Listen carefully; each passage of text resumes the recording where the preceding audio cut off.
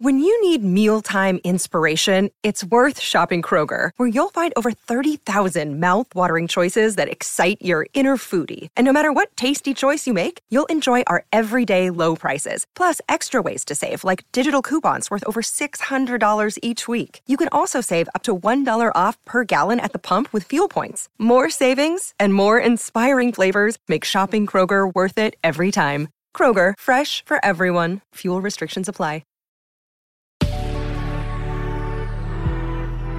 Good risings. I'm Liz Earnshaw, and this is Hash It Out. This week, I've been talking about the impact of stress on relationships and how we really want to learn how we can co-regulate with people when they're feeling stressed instead of dysregulating with them. Yesterday, I gave you some examples from people that I polled on what feels like a co-regulating response versus a dysregulating response. And overwhelmingly, people said when I'm turned towards, when people reach out and give me a hug, when they want to talk about it, when they tell me they're sorry. And they said that the thing that dysregulates them is when they're turned against or turned away from, when I'm ignored, when people tell me it's not a big deal, they tell me I'm being dramatic. So we want to learn, how do we turn towards the reality of the person's stress? And that's really hard to do if their stress makes us feel stressed too. And so the homework that I've given you so far this week is to think about what usually gets dysregulated and activated within you when someone else is stressed, and what can you focus on to bring yourself down so that you can stay in a calm state when someone else is experiencing stress.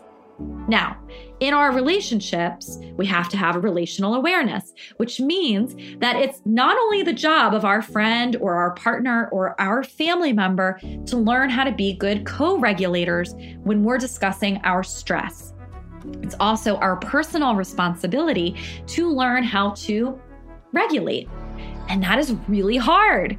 When we are stressed, we have stress hormones. They're raging through our body. A whole bunch of really natural human responses to stress happen. These responses can make us short, irritable. They can make us unaware of what other people might be experiencing. They can make us hyper-focused so that we're not able to see the big picture and we keep talking about our stress again and again and again. And all of that's real. And as adults in relationships, our job is to recognize what happens to us when we're stressed and to understand how it might impact others, and to work on how do we still share our stress with others, because that's important. How do we still let others know what's going on for us, reach out for help, vent, get support, and reduce our impact on others at the same time? And that's the hard thing about relationships, is that it's this and that we have to work on. If we don't work on the and, what happens is that we either say, well, I don't want to impact anybody, so I'm not going to share at all. Or we say, well, I'm the stressed one, I don't care how it impacts them, and we share. We don't think about the other people. We need to think about both. You are important, and so is the other person. It's important that when you're stressed, you have people there to support you, and it's also important that they don't have to carry that all day long.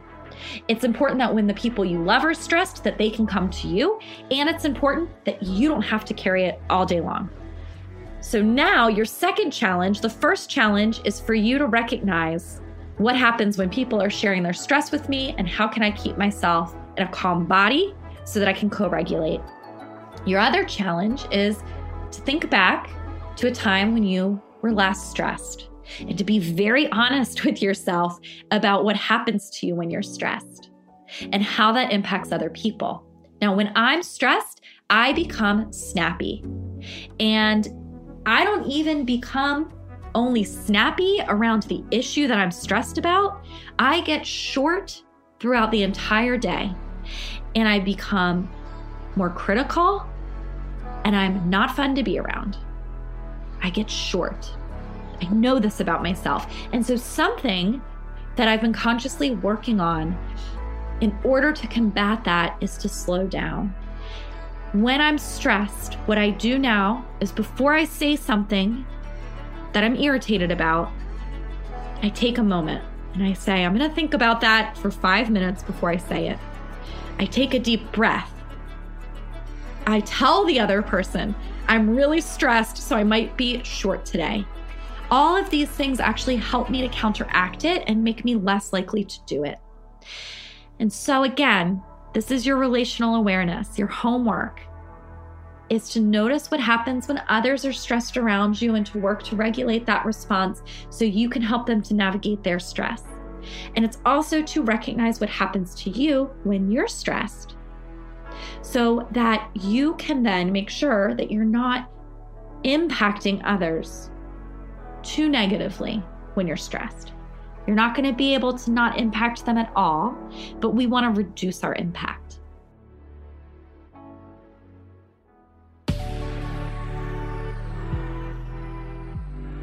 I'm Liz Earnshaw, and you can find me on Instagram at Liz Listens.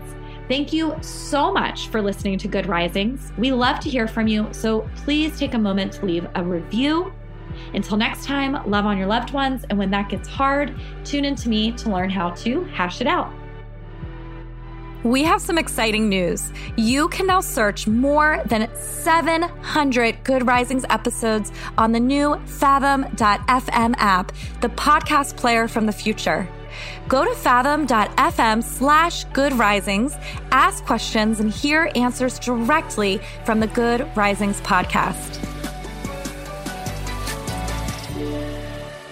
Good Risings is presented by Cavalry Audio.